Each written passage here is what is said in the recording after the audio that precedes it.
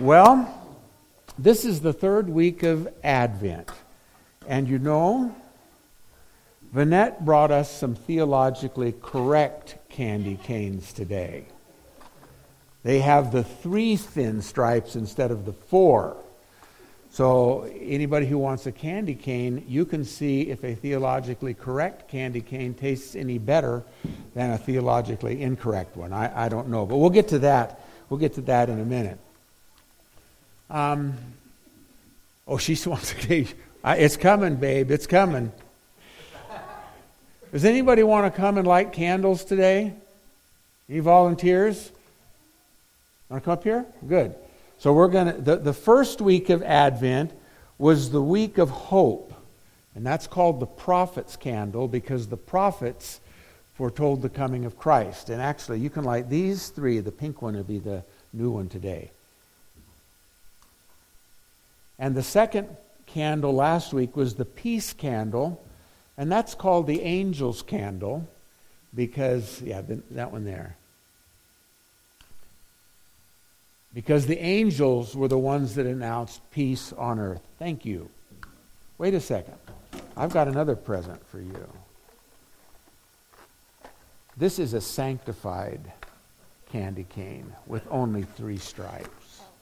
There you go. And I know, Gary, you'll get yours in a minute. Okay, so you just be patient. Okay. And today is the candle of joy. And this is called the shepherd's candle because this is what the angels announced to them. So let me just read out of Luke chapter 2, the passage of scripture that goes with this. And there were shepherds living out in the fields nearby, keeping watch over their flocks at night. An angel of the Lord appeared to them, and the glory of the Lord shone around them, and they were terrified. But the angel said to them, "Do not be afraid. I bring you good news of great joy that will be for all people. Today in the town of David, a Savior has been born to you. He is Christ the Lord. And this will be a sign to you. You will find a baby wrapped in clothes and lying in a manger." Jesus brings joy to the world. Now, the whole message is going to be about joy this morning. But I hope this has happened to you once in a while. I'm going to tell you something that's happened to me twice in the last 6 weeks. And I'm not saying it to sound self-congratulatory in any way, but I was just thankful that it showed. I take, I think I've mentioned this before, I take about a 3.5 mile walk through Lloyd Flam. I'm slightly verbally dyslexic this morning. Floyd Lamb State Park.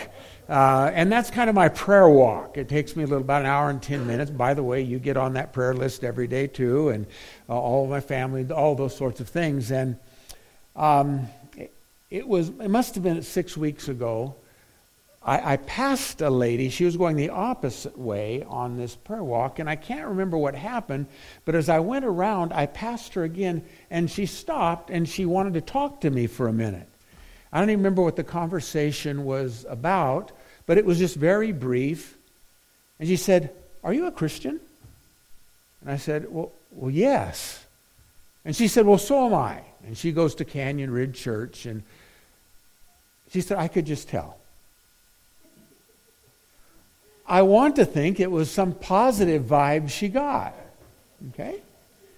Well, this has been about 3 weeks ago. My wife and I were standing in line. And by the way, Cherie will be back next Sunday, and she will do the Advent. She's doing the Christmas program in the church we regularly attend this morning.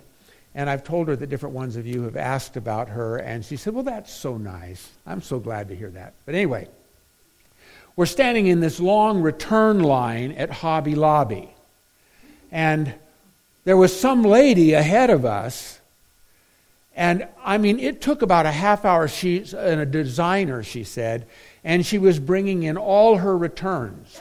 And we're standing in line, and the line is stretching halfway back to the back of the Hobby Lobby off of Cheyenne and Rainbow. And there's this young man who's just moved to Las Vegas that is standing behind us in line, and I started talking to him, and he said, "I like you." I said, "Well, okay." He said, "You just look happy." He said, "Are you that way all the time?"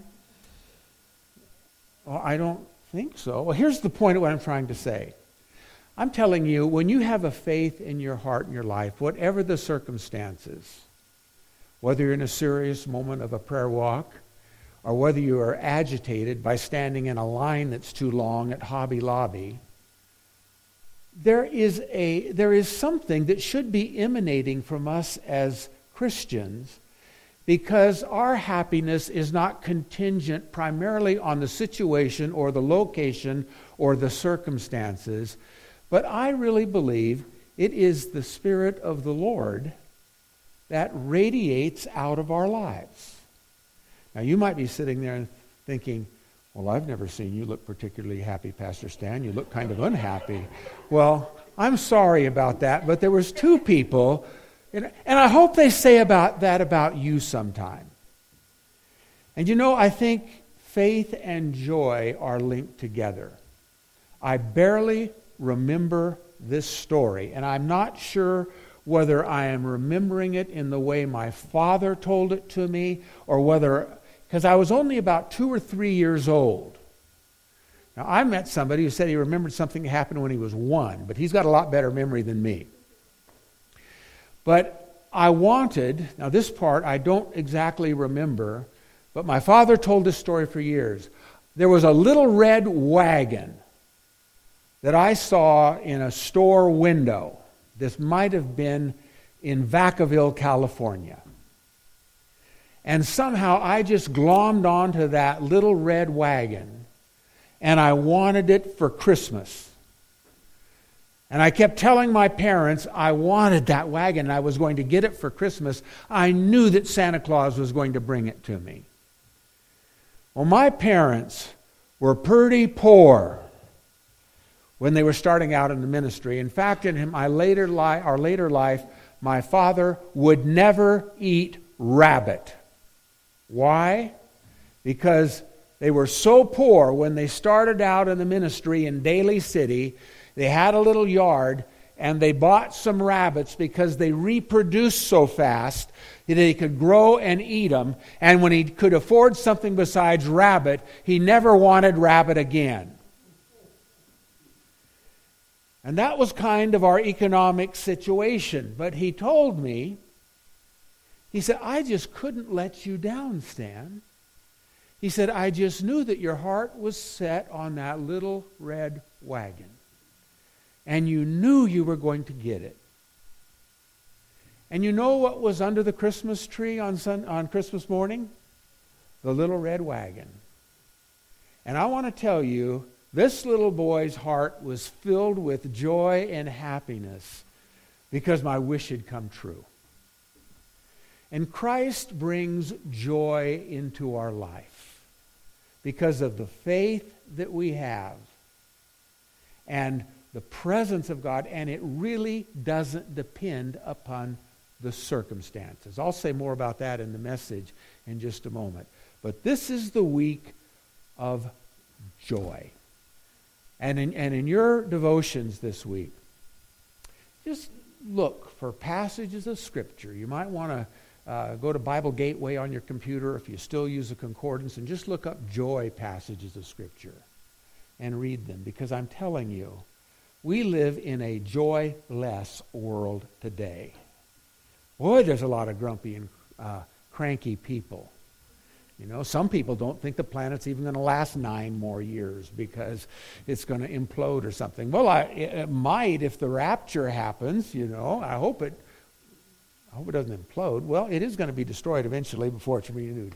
Anyway, Lord, we look to you today and we thank you for this season of joy. And we pray, Lord, as we come down now over the home stretch of this Christmas season, that this week in our thoughts and in our meditations, we would be thinking about the joy that you can bring into this world, into our lives. And we thank you and praise you for this. In Jesus' name, amen. Well, I know Gary is a kid at heart.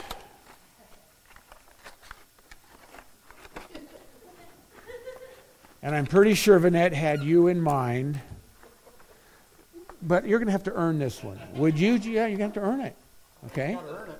Yeah, you're going to take it. You're the last one to take yours, but you need to go through the congregation and see who wants a candy cane today. Okay?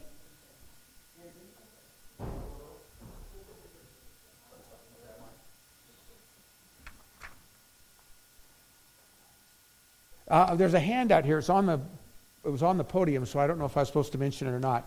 But Pastor Childers had put a prayer for emotional holiness in the back there. You may want to pick that up and read it. So I've got to get my clicker, and then we will get rolling here.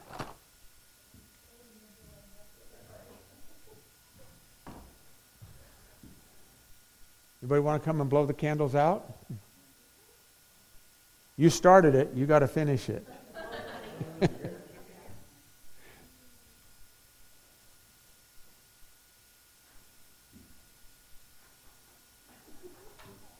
Okay.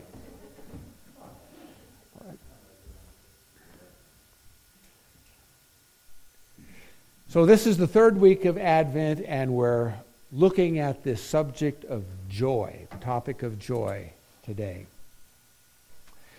This isn't a Christmas passage of Scripture. It comes from the Apostle Paul. But I just think that it fits for today. In Philippians 4:4, the Apostle Paul says, "Rejoice in the Lord always. I will say it again, rejoice. Let your gentleness be evident to all. The Lord is near."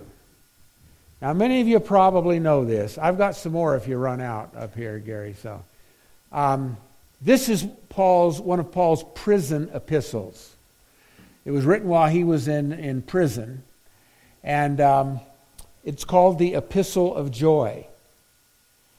His circumstances didn't make him upset or depressed or discouraged. And so just keep this in mind as we move through this message this morning. Rejoice in the Lord always. I will say it again, rejoice. I want us to look at Christmas people today. I'm just fascinated by the people that were a part of the Christmas story. And we're going to look, first of all, this morning, at some of those who missed that first Christmas, and try to do a little spiritual psychoanalysis here on what was going on in their head and heart and life that caused them to miss that first Christmas. So, joyless first Christmases. So this is the bad news first. And Mark Twain, Tom Sawyer, Huckleberry Finn, he has lots of quotes that he made. And one of them he made that has always stuck in my mind is, history doesn't repeat itself, but sometimes it does rhyme. And as we look at these people who missed and made Christmas, I want you to be asking yourself, does this person, event that happened once upon a time, does it rhyme with something that's happening in my life? So the first one is Caesar Augustus. Augustus Caesar made a law. It required that a list be made of everyone in the whole Roman world. Now Caesar, we can't blame him for missing the first Christmas, really, can we? He was the Mediterranean Sea north of where Jerusalem was. And Israel was just a little rebellious province out there. And he wasn't too concerned about it. He had bigger fish to fry than that. But there's some things that were going on in Rome at the time that, to me, they rhyme with some things that are happening in our own world today. So let me get to it. It was said that in the first 500 years of the Roman Republic, which is to be distinguished from the Roman Empire, that there was not one recorded divorce in all of Rome, in that whole country and the city.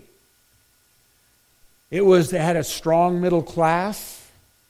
They didn't worship the Christian gods, they worshiped pagan gods, but they were knit together by nuclear families and a good work ethic and just a spirit of the republic. They didn't have an emperor. It was really modeled after the Greek style of democracy, what we have in our own country, a republic where you had representatives. And it was really, in many ways, the healthiest period of the Roman Empire. By the time Caesar Augustus came, that ship had sailed. Now we're into the second Caesar, Julius Caesar being the first, and Augustus Caesar, and decadence, kind of an oligarchy of government where you had the elite, powerful, were in place. The middle class was in decline. There was a declining birth rate in Rome, and they were opening the doors for immigrants to flood into the country. There were people who kept track of the year it was by the number of marriage they were on now. There had been a lot of slippage. And while the empire was growing more powerfully militarily and materially, at least for the elite that were at the top, there were some real problems, and Caesar Augustus was a reform emperor, or so he tried to be. He tried to incentivize the Roman people to have more babies so there'd be enough Romans to populate Rome. He was trying to do all sorts of things to try to stabilize.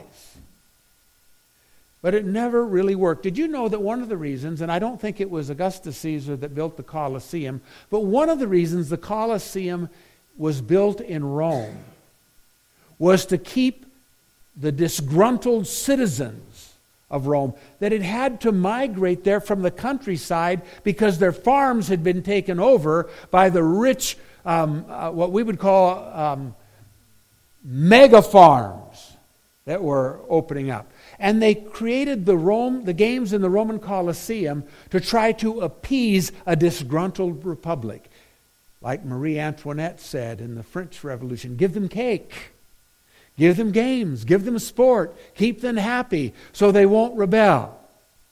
And the reason I mention Caesar as one who missed Christmas is political renewal and efforts alone were not going to turn around the Roman Empire.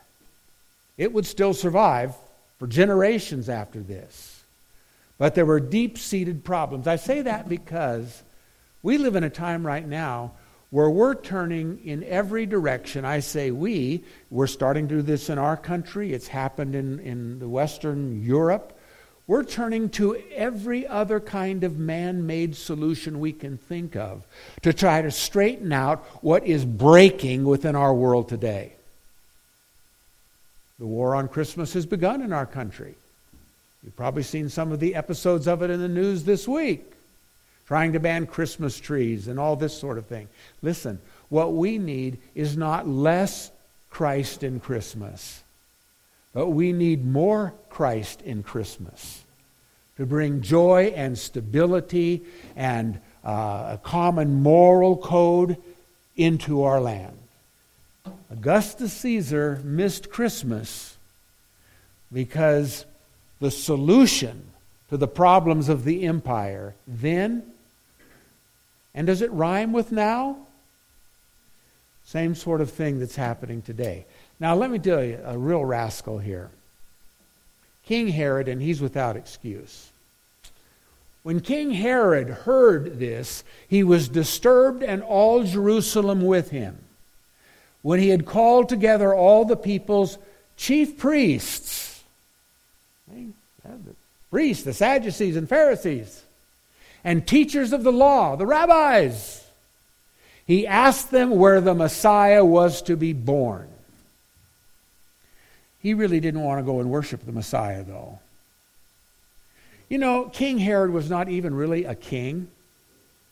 He designated himself king. He was the governor that was appointed by Caesar Augustus over Judea or Israel in those days. But this guy was a legendary egomaniac and piece of work. He was, I've referred to this before, but when my kids were little, I read them the Chronicles of Narnia. And in the Chronicles of Narnia, there's the Wicked Witch of the North. And she's wanting to destroy these children that have crept into the land of Narnia through the wardrobe, if you remember the story. That's not important if you don't know what I'm talking about there. But the thing that the Wicked Witch of the North would use to seduce and then to captivate the loyalty of humans of Middle Earth was what she concocted. It was Turkish Delight. Has anybody read an article, remember Turkish Delight? This was an addictive candy that you just couldn't get enough of, and it would put you under her spell. Maybe kind of like fentanyl today, I don't know. And King Herod had eaten Turkish Delight. He was addicted to power, control, riches. The rich and the powerful can never get enough of it, can they? And they're always afraid they're going to lose it, aren't they? I've given it a name for years now. I call it rich man's disease. I've known some people that have been afflicted by rich man's disease. And it brings out all the worst within them. Herod had 15 palaces in a land that's about the size of the state of New Jersey. He put swimming pools and gardens in each of them. I visited 2 of them. The first one you might have heard of, Masada. That was constructed by King Herod. The Winter Palace, my wife and I visited there about 3 years ago. These are stretched for acres and acres. But he had 15 of these suckers. He just couldn't get enough of it. For all of this, he was paranoid that somebody, maybe even in his own family, was going to try to take his kingdom from him. He had one of his wives executed because he suspected her of treason, and 2 of his own sons executed. He wanted to be memorialized and leave a legacy. He did great renovations on the temple in Jerusalem. He wasn't even a Jew himself. He was married to a Jewess. But renovations of the temple, wanted to be loved, and yet he was ruthless. He was stricken by a disease. We don't know what it was. It's not ever named by Josephus. This is just in my own mind. It might have been something like colon cancer or something, because it struck him in the bowels and it was terribly painful. And when he knew he was going to die, he ordered several of the leading citizens in Jerusalem to be arrested and executed at the moment of his death, so there would be wailing in the streets of Jerusalem when he died. His surviving family, thankfully, didn't carry out that wish. The irony of all of this is he was a miserable, joyless man. But it could have all been so different, even at this late stage of the game, if when these wise men or magi came, if he had gone to bow down before the King of Kings, the story and the ending of the life of Herod would have been much different, wouldn't it? Herod would not even be a blip in the history books were it not for the Christ of Christmas that he sought to exterminate. And rather than being remembered in legacy, he's remembered in infamy. Nobody names their sons Herod. You might name a dog Herod, but not your son. He missed Christmas altogether. I don't know if that rhymes with anything in your life or anything in the lives of people you know. I hope it doesn't rhyme with anything in your life. Someone else who missed Christmas is the innkeeper. The time came for the baby to be born, and she gave birth to her firstborn, a son. She wrapped him in clothes and placed him in a manger because there was no room for them in the inn. Now, I want to give the innkeeper a pass initially here. He's just a businessman. He's trying to make a living. There is a census that has been announced, and people are coming in from thither and yon to their hometown to be there to register for the census, and there's not enough rooms for everybody. He's overwhelmed. He's not even actually mentioned in this text, but there has to have been an innkeeper of some sort. Somebody that said you can't stay here. But let's wait for just a moment here. He is presumably a Jew, and if he's a Jew, he's a practitioner, at least nominally, of the Jewish faith and the Jewish religion. And as a moral obligation of the law, you are obligated to look after the destitute, the outsider, the homeless.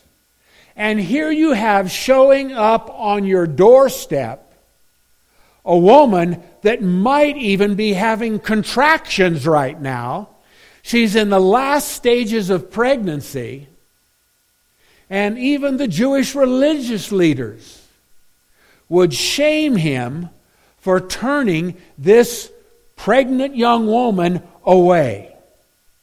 Now maybe, but it doesn't say this in the text. I say maybe because my wife questioned me on this yesterday when she asked me about what I was speaking on today. She said, well, maybe the innkeeper's the one who let him stay in the manger. Maybe. But it doesn't say that. All it says is there's no room for him in the inn, and they were on their own and went into a manger. You never know when opportunity that might be the moment of a lifetime might come your way. But I can tell you, it's probably not going to come when you expect it or think you are ready for it. We just have to be aware all the time. Scripture tells us to beware because we never know when we might be entertaining angels unaware. And I'm telling you, Mary, with God incarnate in her womb, was an angel unaware. Right there, wasn't she? Think about times in your life. Hopefully, when even though it was inconvenient, you responded. And you stepped up and you helped out or you did something. And you were glad you did. But it wasn't when you thought it would happen or thought you were ready for it to happen. How different the story of the innkeeper would have been if he said, we just don't have a place. But here, you come. I'm going to help you find a place to stay.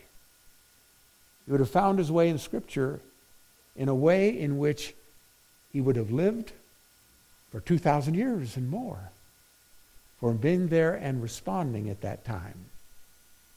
The religious leaders, where were they? Their silence is deafening. They were without excuse. Remember, Herod had summoned the leaders to come and tell them where this king of the Jews was supposed to be born. His motives were impure. He had sinister intentions here. But I can see the religious leaders' eyes darting and making eye contact with one another. They knew Scripture. They knew Bethlehem was where the Messiah was to be born. But they wanted no part of checking this out themselves. Why? You know, they had become the leading citizens of Jerusalem. They were part of the power elite of the city. They had high social standing, not necessarily because they were so revered by everyone, but that's just the way it shook out in Jerusalem in those days. They were affluent, they were influential, they had a pedigree education, they were the head of the judicial system, they were set. The last thing they wanted was for Messiah to come, because it would change all of that for them. Sometimes there are people that become so set in their ways, in the right things. They knew Scripture. They knew the law. But this had become a comfort zone and a security blanket in their own life. And they did not want a Messiah to come and spoil the good thing that they had. Now, I like religion. I know that a lot of people say, I'm spiritual, I'm not religious. And I understand what they're saying there, okay? But you've probably picked up a little flavor of this just in the temporary time I've been here. I like the Advent candles. I like that cross on the wall over there. I like things decorated for Christmas. I like a little pomp and ceremony. I'm telling you, when I take trips, and my wife wants to go on another one, so I've got to start saving now. There's nothing I like more than going through the cathedrals. I'm telling you, God doesn't even have to be there for me to feel His presence. The stained glass windows, you walk in, and it just speaks of it. I love all of that. But if that ever becomes an end in itself, it's just empty ritualism. And we can get seduced into that sort of a thing. It is intended to be a gateway and a porthole that transports us beyond that into the realm of the living God. Those men that designed those cathedrals, they wanted you to feel like you were entering into heaven, and I'm telling you, it feels like it. When I walked into Notre Dame Cathedral one Sunday morning, this was back in the 80s or 90s, I don't remember it was, I mean, I just sat there mesmerized. I was thinking of all of the history and all of the consecrations. I know it's Catholic, and I know I'm not a Catholic and all that, but for all that, I jumped up and I went up and took communion. I didn't find out till later I wasn't even supposed to.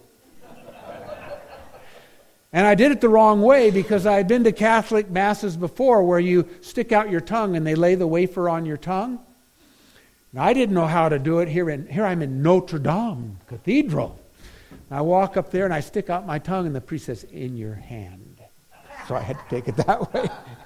He could tell I was an American somehow. I don't know how that worked.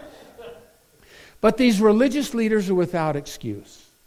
We cannot let our religiosity and our religion become anything more than an opening and a passageway into the spiritual presence of the living God and transport it there.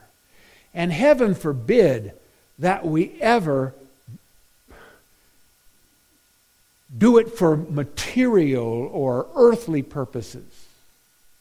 There was a cartoon I saw one time. This is back in the years of the Jesus movement when Maranatha music, and you had all these groups that are doing this, and And I know even today it's you have to be careful about what you do because of copyright laws and all of that. There was a cartoon I saw one time, and let me preface this cartoon I'm going to tell you about. I've always cringed a little bit when somebody stands up and says, I want to sing a song that the Lord gave me. Because after I've heard him sing it, I know why God gave it away. It wasn't worth that much anyway. I guess that one didn't land. Okay. But there was this cartoon, and there's this Christian rock and roll looking guy in the cartoon figure leaning on his piano saying, I want to share a song with you. And the caption below is saying this, that the Lord gave me. But if you dare use this without my permission, I will sue your socks off. You know, that's when religion is misused and abused. We use it for profiteering purposes. And then there are the ground zero people. Let me keep moving here. The citizens of Jerusalem. Where are they? This is the holy city. This is a city that houses the temple of God. All of the citizens in the city are presumably practicing Jews. But they miss Christmas completely. This might be a little bit of a stretch here. You just take it for what it's worth. I'm calling this the Tower of Babel syndrome. There is something about the city, and I understand that there is the New Jerusalem that is coming down out of heaven from God. It's a city. It's a big one. But this side of the return of the Lord, the city seems to be the incubator for all of the things that go wrong in a culture and a society. They are very dismissive of people that live in the country. You ever notice that? The coastal elites in our own country, they are trying to set the agenda for all the rest of the country. They call it the flyover zone, the Midwest. They're trying to tell people in Alaska what to do. Now, I'm from the city, Las Vegas. You think they're going to listen too much to what you have to say in Overton or Logandale? And there are great individuals within the city, but there's something of a kind of a collective spirit. And I think it is this. They are proud. They become self-sufficient. They have all the amenities and the accoutrements of life that we need. We have the medical centers. We have the universities. We have better jobs. We have a higher standard of living. We have more cultural attractions. We have all of those things. And remember in the Tower of Babel, they united and they were trying to build their own way to heaven. Become their own godlike place. Their own laws, their own rules. Does it remind you of anything that's happening in cities in our country today and in our world? They missed it. There's one other group before we turn the corner here. Hometown of Jesus, Nazareth. I visited Nazareth. In fact, I visited a church in Nazareth. Who knows if these things are historically accurate or not. But in a certain section of that church, you walk over a grate that is there, a metal grate that you can actually step on, and you can look down below, and they say that you're looking into the house where Jesus of Nazareth grew up. Mud walls. There's not a roof on it, but you look down, and it's just a little house. They say this is where Jesus grew up. If it's not, it was probably something like this. Nazareth, if memory serves, was a town that numbered in the high hundreds, not even in the thousands. It was just a very small village. The family of Joseph and Mary would have been known there. Everybody knew who Joseph was. Mary was. They knew who Jesus was. all kinds of stories about Jesus that are not true, but there were these legends that grew up about Jesus. It said when Jesus went down to the river and he was with his friends and they were making clay pigeons and he made his fly away.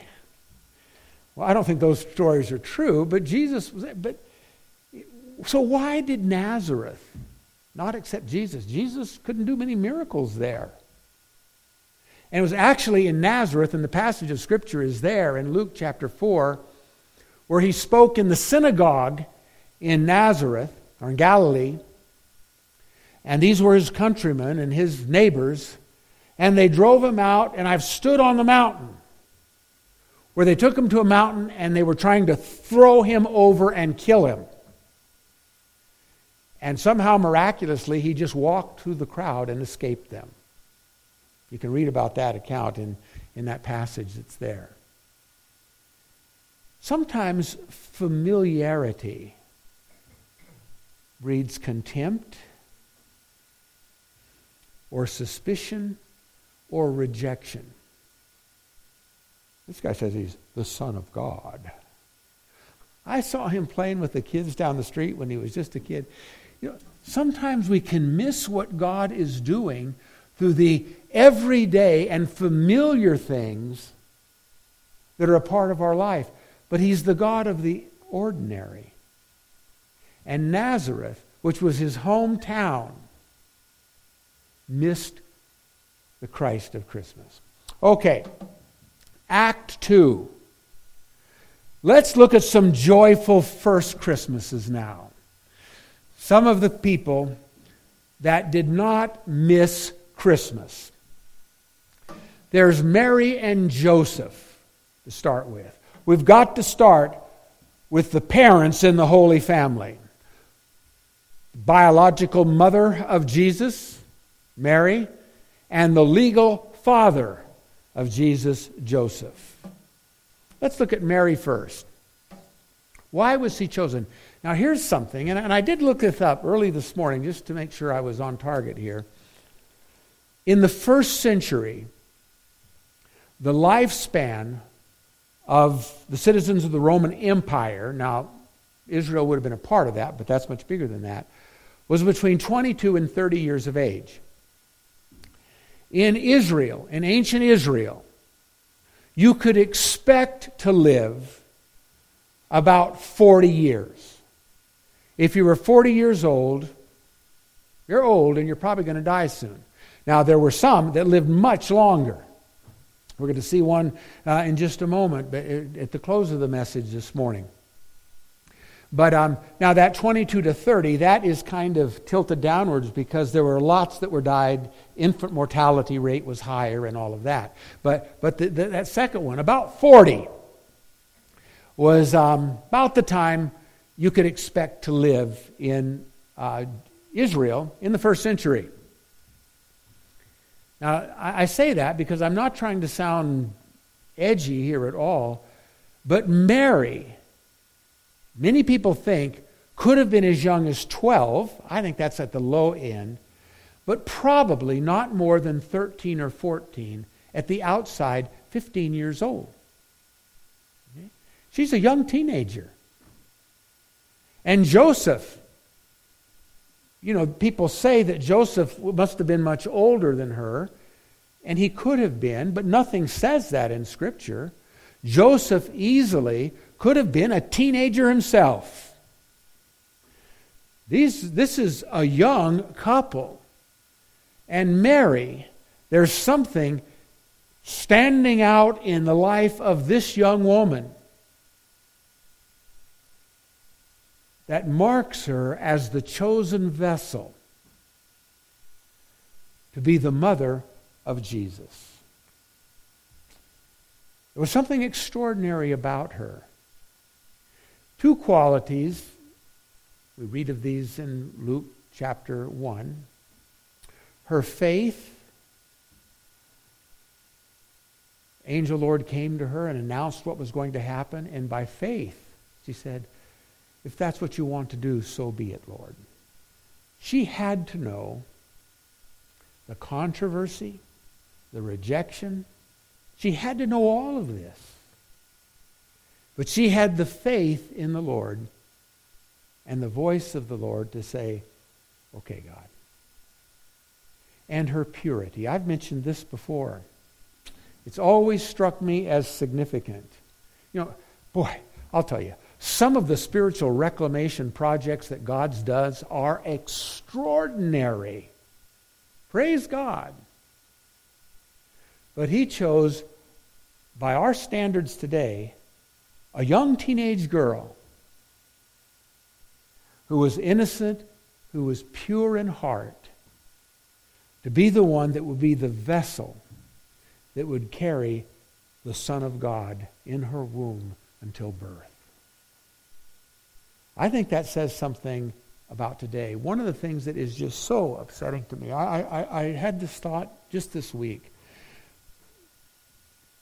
I'm just so upset about what seems to be happening in our culture today.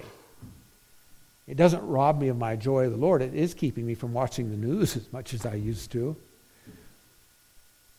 But this gender-bending nonsense, which is just plain stupid, I'm sorry. Okay? And the mutilation of their bodies, whether they be boys or girls, when they're young teenagers. The sexualizing of children in grade school. I don't think that happens as much in Clark County as it does in some other areas. And one of the reasons for that is because the strong presence of the Mormons in educational system, and praise God for that. We will take allies wherever we can get them on some of those issues. But there's something about this theft of innocence that is unforgivable. Whenever I think of this, I think of what Jesus said, that it would be better for a millstone to be tied around your neck and you cast into the sea than to do damage to these children. And so purity and faith, these things need to be instilled and cultivated and celebrated, because those are the things that God can use to do great things in a person's life. And then there is Joseph. Courage and character stand out in my mind when I think of Joseph. He was a young man. Boy, there'd be tremendous peer pressure on him to... Now, they didn't actually, in the first century, they didn't stone them to death, like that it had been prescribed in the law of Moses. But they were ostracized, they were penalized, they were stigmatized for life for an out-of-wedlock pregnancy. And Joseph, because of his character, chose to put Mary away quietly. He wasn't going to humiliate her. He wasn't to stigmatize her life. He didn't know what to believe, that is, until the angel came and spoke to him. But he was a man of courage and character, and even though he knew that there would be a price for him to pay in the eyes of his peers in the small town where he was growing up, he had that presence of character and that steel spine and the courage of his convictions to stand up for the right thing. And that's what God is looking for in people today. And it's getting harder and harder all the time to take a stand for the right thing. By the way, Vanette, we've got our nativity scene up in our yard now too. Okay? And we've got great neighbors, and I'm just so thankful for them. And there was only one other nativity scene that I saw. I've seen a couple of Stars of Bethlehem and a couple of other things, but we got it up. And there it is. And I'm not trying to put myself on a par with Joseph, but I'm just telling you, I just am not going to let an age of disbelief define the narrative in my life. I'm going to stand up for what I think to be true. I'm got great relationships with my neighbors. They're not going to throw rocks at me because I've got that. And I'm not trying to be holier than thou. But this is about the birth of Christ after all. See? And so anyway, Mary and Joseph. Let's keep going. The shepherds. There were some shepherds in that part of the country, and an angel of the Lord appeared to them. Don't be afraid. I'm abridging this a little bit. I am here with good news for you, which will be of great joy to all the people. Just a few miles outside the city of Jerusalem. The angels revealed themselves to the shepherds. Probably some young boys and some old men. They were really on the lowest rung of society. It's not that it was a dishonorable trade, but this wasn't something that was prestigious in any way. But God always comes to those that are humble and lowly in heart and not smug and swole with pride and self-sufficiency. Those are barriers the Spirit has a hard time breaking through. And the shepherds received that. I mentioned, she's not here right now, but to Mary, there's a prisoner. And I want to send them some money for Christmas. And so I asked her, because to get it through the prison and all of that, it needs to come from, like a church it can come from. So anyway, his name is Ryan Smith. I won't tell you the whole story, but he came from a horrible background. Anyway, long story short, just understand his background is not good. And just before I met him, this was in Eugene, he had been involved in a robbery of some sort. And he asked me if I would come alongside him, and I went to court with him and did all these kinds of things. I didn't testify, but I was there for him. And he's just finished his third year of a 6-year sentence right now. And Ryan got so mad at God. But he would call me every week, and I'm waiting for him to call me again. He hasn't called me for a couple of weeks now. And but he'd call me, and he said, Pastor Stan, I'm just so mad at God. I was turning my life around, and why did this happen? Because this incident had happened just before he had made a commitment of his life to the Lord at the church there. Anyway, all those details are beside the point. But when I talk to him now, God is doing such amazing things in Ryan's life. And he started a ministry there in the prison. And I think some of his ideas are kind of grandiose, but I don't know. The Spirit is speaking to him, and he speaks of how Scripture is speaking to him, what the Spirit is saying. And I'm telling you, God is doing some amazing thing in Ryan Smith's life while he's behind bars. And during this time, there's even been healing in his relationship with his mother, from whom he has been estranged. He's led other prisoners to Christ. And time will tell what will happen, but I am telling you, there has been an epiphany. And what I mean by epiphany, there has been an appearance of the presence of the Lord in his life that is seeing him through this circumstance in his life. Now that's even worse than what the shepherd's situation was. But God comes to those that are beaten down, brokenhearted, rejected. And that's where he comes and brings hope into people's lives. And that's something that we need to realize, that when we are broken down, then we're in a place where God can break through into our lives. I remember saying to Ryan, go ahead, Ryan, this is over the phone. You can say whatever you want to God. He's got broad shoulders. He can take it. And boy, he did do a lot of venting, apparently. But now, he's just made a commitment of his life to the Lord. And he says he's called to the ministry. I don't know. I keep thinking the Lord's going to get him out of prison a little early. I don't know, though. But anyway, the thing from the shepherds, they didn't miss Christmas. In their brokenness, in their humility, God came to them, and that's how he comes to us too. The Magi, almost done. Who were these guys? There's nowhere in Scripture where it says they were kings. There's nowhere in Scripture it says they came on camels. There's nowhere in Scripture it says there were 3 of them, even though tradition has named them Casper, Belshazzar, and Melchior. I visited where they are supposed to be buried. If Gene was here, he could correct me on the pronunciation of the cathedral in Köln, Germany. There they are. I don't think it's really them.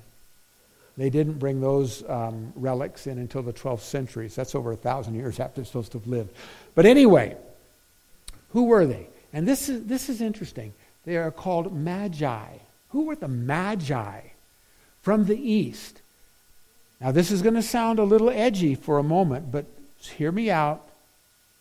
They were probably wise men from Persia that were practitioners of the religion of Zoroastrianism. Many similarities between Zoroastrianism and Christianity and Judaism, for that fact. They believe in one God. They believe in a battle between good and evil. They believed in angels and demons. They believed in the resurrection of the dead.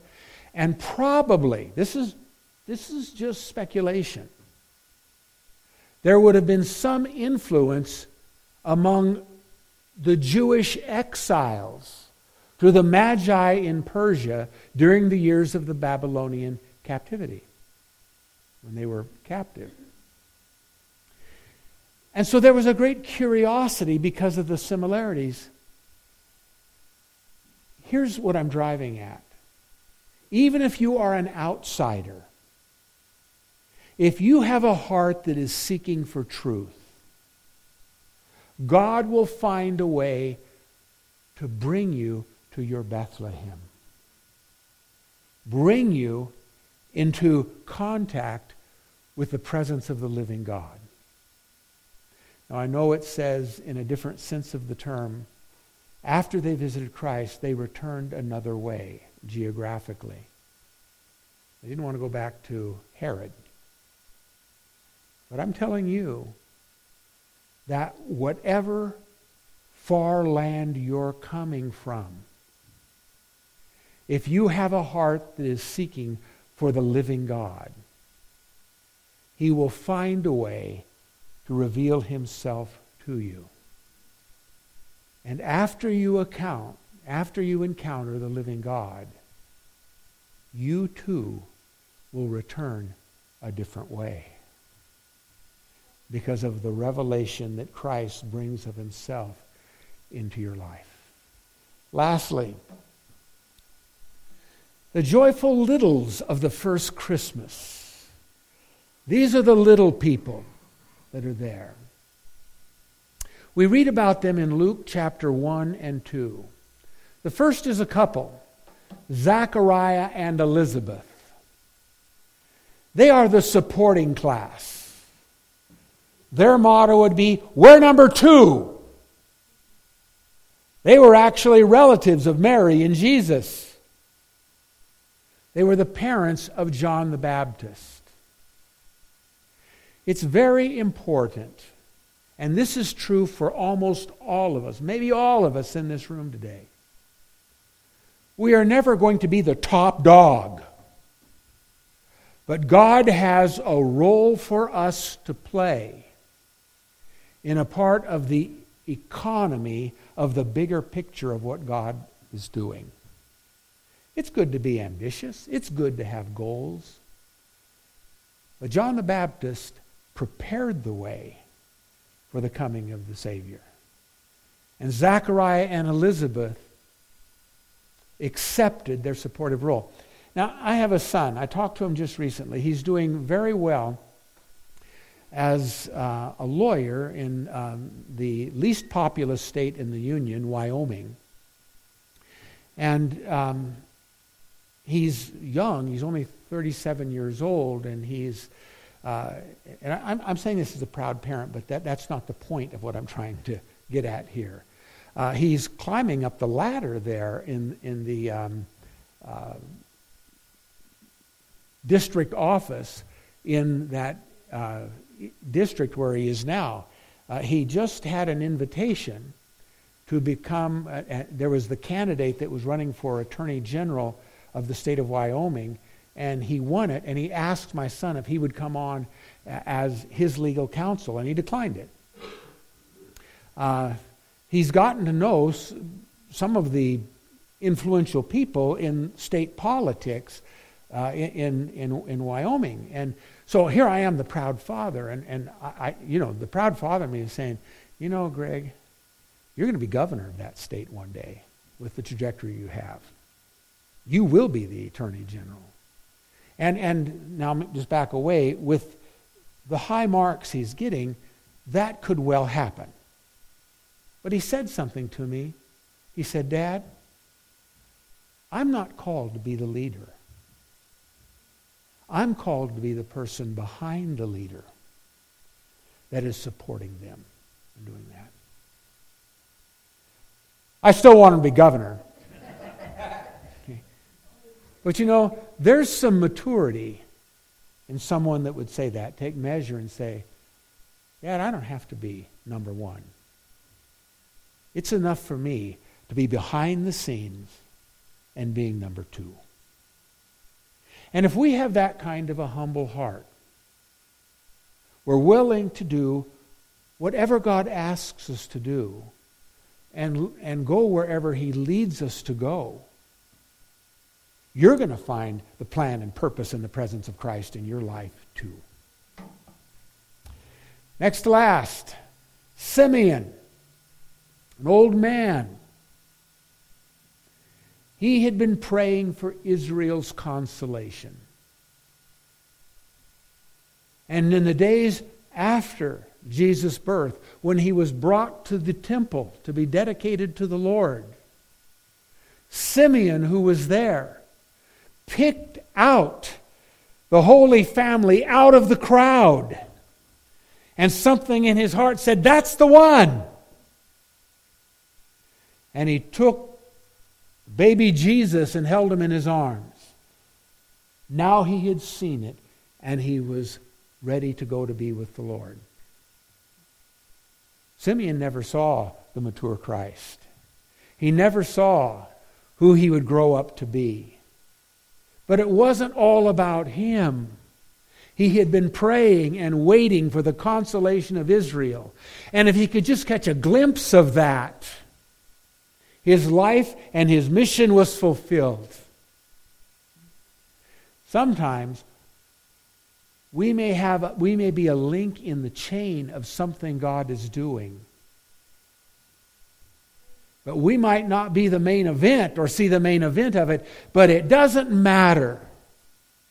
As long as we were faithful to be believing that and waiting for that and seeking that, so that others who come after us can experience the fullness of that. And then the last one is Anna. Her latter years, she had dedicated to prayer. Scripture tells us in these passages right here that she had been married for 7 years and then she was widowed. And she had been a widow for 84 years.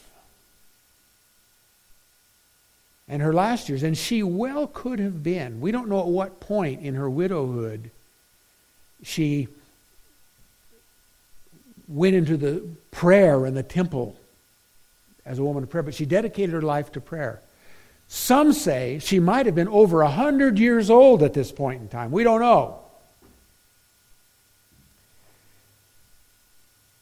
But she had been praying for the redemption of Israel and dedicated her life to prayer. Now, I've been speaking here for several months now, and so forgive me if sometimes I repeat myself. I'll just blame it on senior moments. Okay. And I can't remember if I told you about Louise Sakinas, but this is the last story, and then we're done. She was in the first church I pastored in Aptos, and she had a husband named Eddie who had not been serving the Lord. I had met Eddie before. And she had been praying for him, she said, for his salvation for 35 years. We went away, probably to Oregon. That's where I always go on my vacations. I don't know. But we came away, we came back. Came to church on a Sunday morning. And who is sitting next to Louise in church? Eddie. How did this happen? So I talked to him after the service. This is what he told me. He said, I was sitting out in my yard. They had a beautiful yard in their place, just out in the countryside out there. And he says, an angel came and spoke to me and said, I better get my life right with God. And so I did. I'm telling you, Louise Sakinas was the happiest person I've ever seen after this happened. 35 years of praying. But God answered the prayer. Anna's persistence in prayer for the redemption of Israel was met when she saw the Christ child. Don't ever give up on your prayers. We could all tell stories of how we've prayed and prayed and prayed and it hasn't happened. And then when you give up and quit praying, then all of a sudden, shazam, there it comes. With God, a day is as 1,000 years, and 1,000 years is as a day. Don't give up because God's not finished yet. So the last question I have is, what is your joy meter reading today? Is there joy in your heart and life in this season of the year? Is there anything that is rhyming with your life that has happened in the lives of those before? Maybe those who made Christmas. I hope it is. Or those who missed Christmas. But in this third week, as we think about the week of joy,